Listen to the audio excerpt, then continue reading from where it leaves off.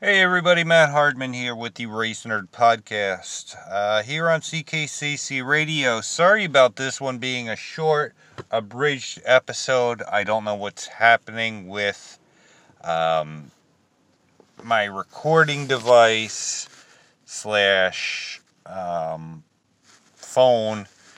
Apparently, the app that I use to record my episodes has actually been screwing up really bad, and I've lost my Daytona 500 Speed Weeks episode, along with um, the chase at the Busch Light Clash at the Coliseum. Not the chase at the Coliseum, but the Clash at the Coliseum.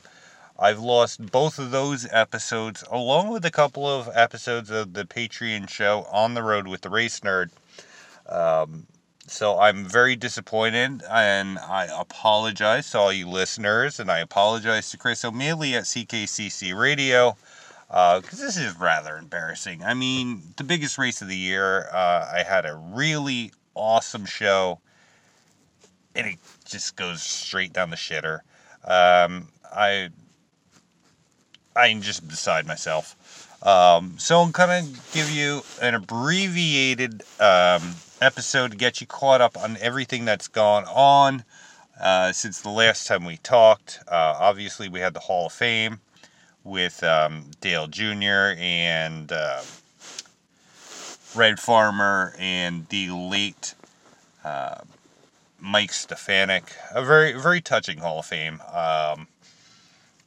I don't know how much to say about that. Obviously, Red Farmer, a legend in motorsports for over the last 50, 60 years.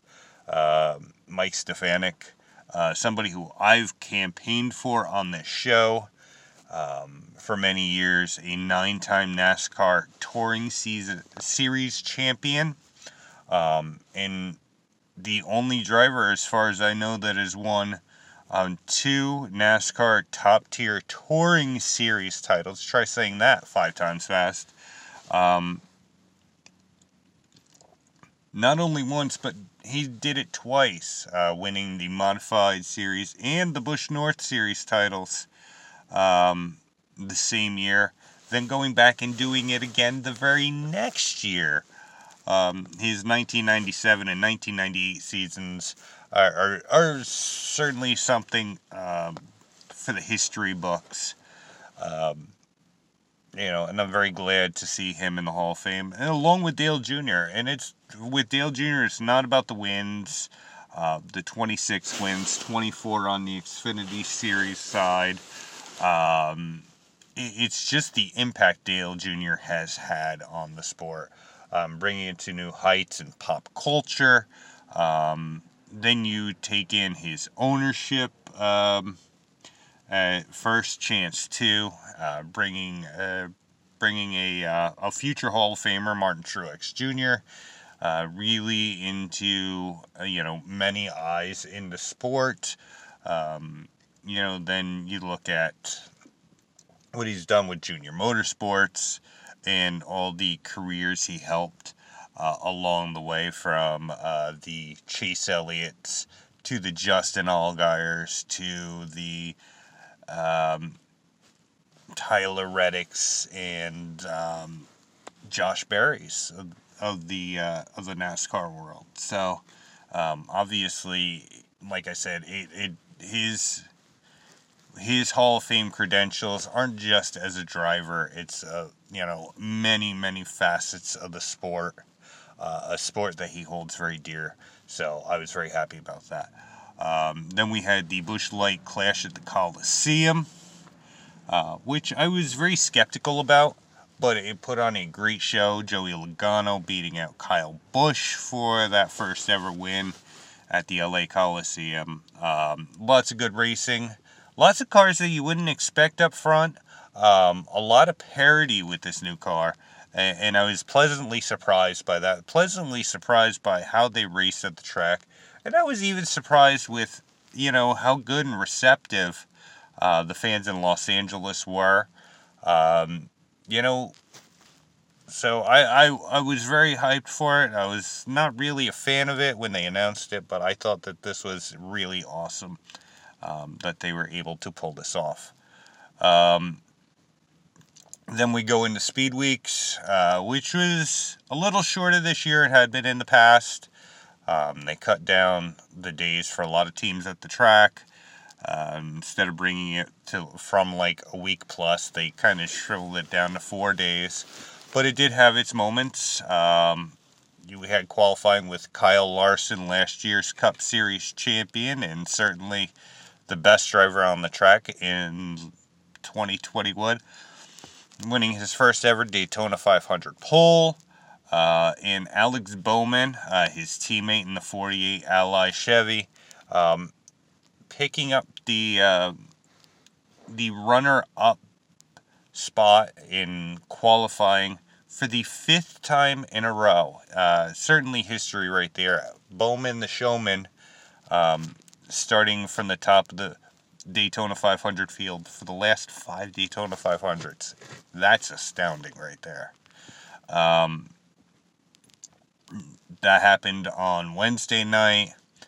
Thursday saw the Daytona Duels, which saw 42 drivers fight for 40 spots in the field. At the end of the day, the 6 drivers that, had to fight tooth and nail were Greg Biffle with NY Racing, the Jonathan Cohen-owned team, which we've heard rumors that they were going to come back to the sport for years, after unceremoniously leaving NASCAR many years back, due to some controversy. The Floyd Mayweather team,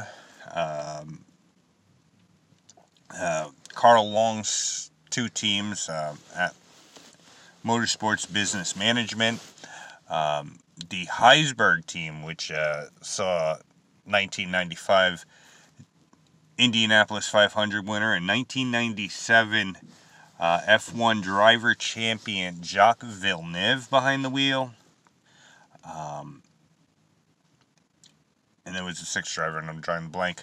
But at the end of it all, it came down to the MBM cars of Timmy Hill and J.J. Yaley being eliminated from making this year's Daytona 500. So many stories. You had Kaz Growler with the Floyd Mayweather team. You had NY Racing. You had Jacques Villeneuve making his first ever Daytona 500. And what was a bucket list item he wanted to do in his career was to race the Daytona 500. But at the end of the day, a lot of hard racing that saw Brad Keselowski win the first duel and Chris Buescher, Keselowski's teammate, win the second. So RFK Racing sweeps the Daytona Duels. Very cool moment for a lot of fans, because Brad, went all in, left his comfort zone at Team Penske Racing and the famed Blue Deuce,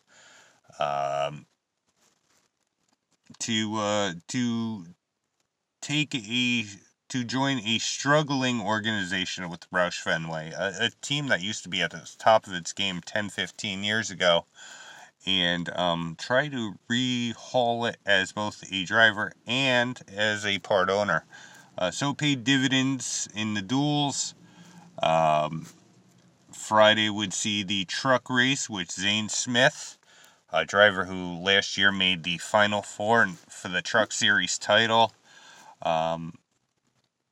who was going into that Final Four with the possibility of not racing in 2022, but he would be picked up by Front Row Motorsports' Truck Series team.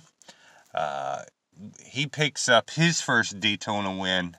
The second year in a row, Front Row Motorsports has had one of their entries win at Daytona. Obviously, last year, Michael McDowell won the Daytona 500. So that was pretty big. Saturday saw the ARCA race, which is traditionally held on the day of qualifying in previous years, run a run a Saturday matinee, which saw Corey Haim win the ARCA Series race there for Venturini Motorsports, a long-time ARCA Series team. And then later on that day, we would see Austin Hill in his maiden voyage for Richard Childress Racing, bring the number 21 United Rentals Chevrolet Camaro to victory lane. This is Hill's first win in the series, as he is going for Rookie of the Year. Hill is teamed up with another former Truck Series standout, former Truck Series champion, might I add, Sheldon Creed. And they certainly had a good race, a lot of good racing at Daytona. Then we move on to the Daytona 500, which saw Austin Cindric, another Austin, win the Daytona 500 for Roger Penske Racing. Cindric, who in the off-season took over the aforementioned Blue Deuce after Brad Keselowski moved to RFK Racing. And there was a lot of good racing, a lot of hard racing. There were some incidents on the track, and some that got a lot of fans up in arms, particularly with Brad Keselowski for being involved in multiple wrecks during the course of the 500 with some bad pushing and all. But at the end of the day, really good run as Cindric beats out teammate Ryan Blaney and Chase Briscoe to hoist the Harley J. Earl Trophy for his first Daytona 500 win. Ironically, on Roger Penske's birthday. So that's a hell of a present for the captain. So we move on from there to this past weekend with racing at Fontana for NASCAR at Auto Club Speedway. And IndyCar gets their series started on the streets of St. Pete, Florida. Scott McLaughlin, driving for Team Penske, picks up his first career IndyCar win. And on the Xfinity side, Cole Custer gives Bobby Dotter his first ever win as an owner in NASCAR's Top Series. Dotter, who is a longtime Truck Series owner and Xfinity Series owner as well. His first win in the series after winning his lone NASCAR Busch Series win about 30 years ago. So this is pretty big. I thought that was a great moment. And he did that after 3 overtimes. Then we would move on to the Cup Series race, which would see Kyle Larson pick up his first win of the season. And this one was not without any controversy. As late in the race, Larson would get in a teammate, Chase Elliott, and Elliott would win and would go into the wall. I almost said into the mall, but would go into the wall, become a non-factor as Elliott was running third at the time, and Larson was the leader, trying to fight off a block from second place Joey Logano. Elliott would then spin to try to bring out the caution, so Larson would lose his lead. It was just a really, really bad sportsmanship, and this left a bad taste. Being a Kevin Harvick fan, left a really bad taste in my mouth. For those of you who remember Bristol last year, this isn't the kind of driver a lot of people really talk about when they talk of Chase Elliott. But this was a piss poor move. I understand what's heat of the moment. But I think this is a piss poor move, especially in the eyes of a former champion, being Chase Elliott. But overall, really good racing at Fontana. The crowd loved it. A lot of passing. There were a lot of cautions because this new car is harder to drive, which is the whole idea. It definitely is a safer car, as we saw with some of the wrecks, both at Daytona and Fontana. It is a much, much safer car. So I enjoyed it. We do have info on the SRX series, as they have started naming some of their drivers. There'll be some returning drivers like Paul Tracy. Helio Castroneves will return for 3 races. Tony Kanaan for 5 races. Ryan Hunter-Reay, former Indy 500 winner, will join the series, along with Michael Waltrip. Greg Biffle, I believe, was announced. But a very surprising one is Ryan Newman. Now, Ryan, who is a former Daytona 500 winner, multi-time winner on NASCAR's Cup Series, one of, I think, only 30 drivers to ever win in all 3 of NASCAR's top series. The Rocket Man, who was left without a ride after Brad Keselowski had signed with RFK Racing. Left without a full-time ride, I should say. Newman, will find a home in this series, being reunited in part with Tony Stewart, as the 2 of them were the original 2 drivers of Stewart-Haas Racing during their inception. Many years later, they would kind of have a fallout with Newman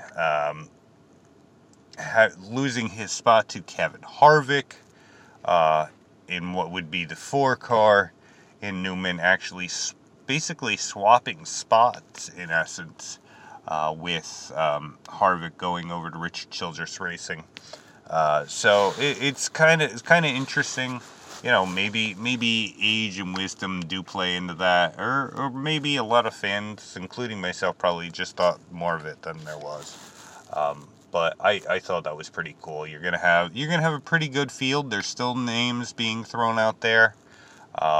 One name that has not been thrown out there is Tony Stewart. It does not look like he will be returning to defend his inaugural SRX crown, which is already a lot of people who follow the SRX series say that this could be Ernie Francis's year. Ernie Francis, who is the Trans Am driver, who rose to notoriety on a national level through the SRX series. Finished runner-up last year. Won a race at O'Reilly Auto Park Speedway, the old Indianapolis Raceway Park. Will pretty much be the odds-on favorite. But I'd say don't write off drivers like Ryan Newman and whatnot for this series title. Marco Andretti being another one who is coming back, and Andretti had won last year. So this is going to be an even more interesting and fun series their second year around. And they have not released the entire roster of who will be driving where in those stock, identical SRX cars. So it's going to be really, really fun in 2022 for that series. Prior to Daytona, there was an announcement that Anheuser-Busch will be sponsoring 10 female drivers to help them reach the top tier of NASCAR. Drivers like Jennifer Jo Cobb, I'm drawing Amber Backlund of the ARCA series, Natalie Decker, so on. I'm trying to think of some of the others. Gracie Trotter. Trying to help them reach that. They're giving away $10 million to help these drivers with PR, sponsorships, and whatnot. And these could be very big for some of these drivers. I know Jennifer Jo Cobb's got a lot of seat time.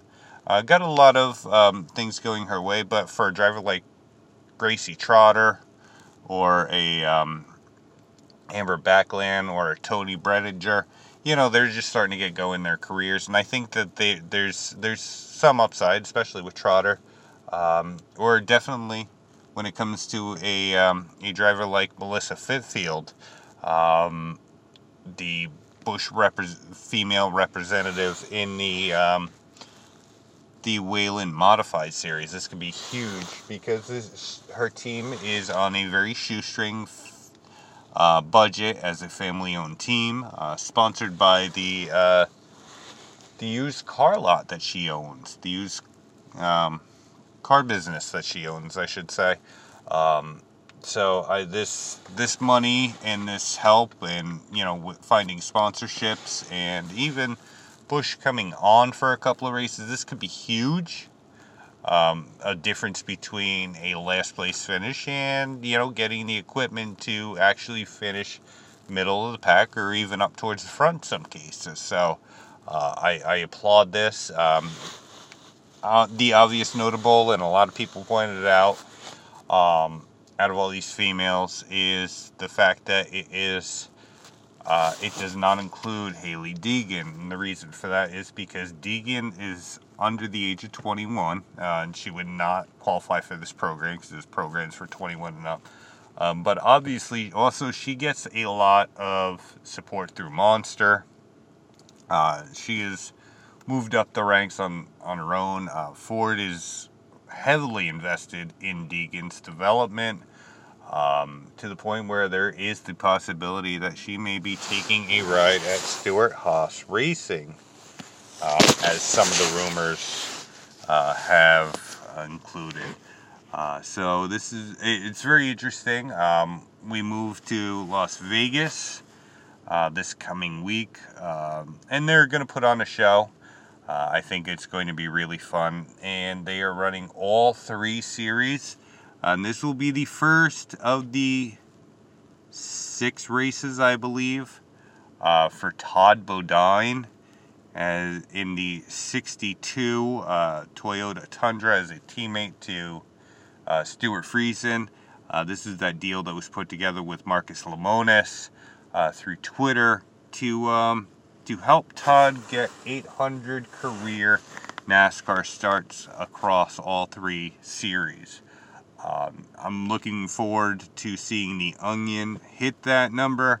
I wasn't a Todd Bodine fan growing up, but I certainly appreciated his driving. I did curse at him quite a bit, especially when he was battling Ron Hornaday for those truck titles in the early 2000s. I certainly appreciated what Todd Bodine brought to the table, because to be honest, he's probably the most charismatic of the Bodine brothers. And, I can honestly say I think he's the most talented of the Bodine brothers.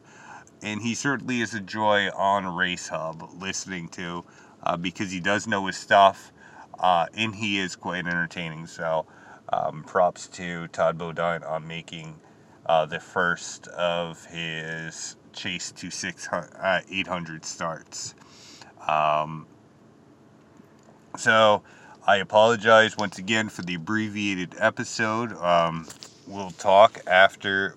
I will see you again. I'll talk. You guys will probably listen and wonder what's going through my head.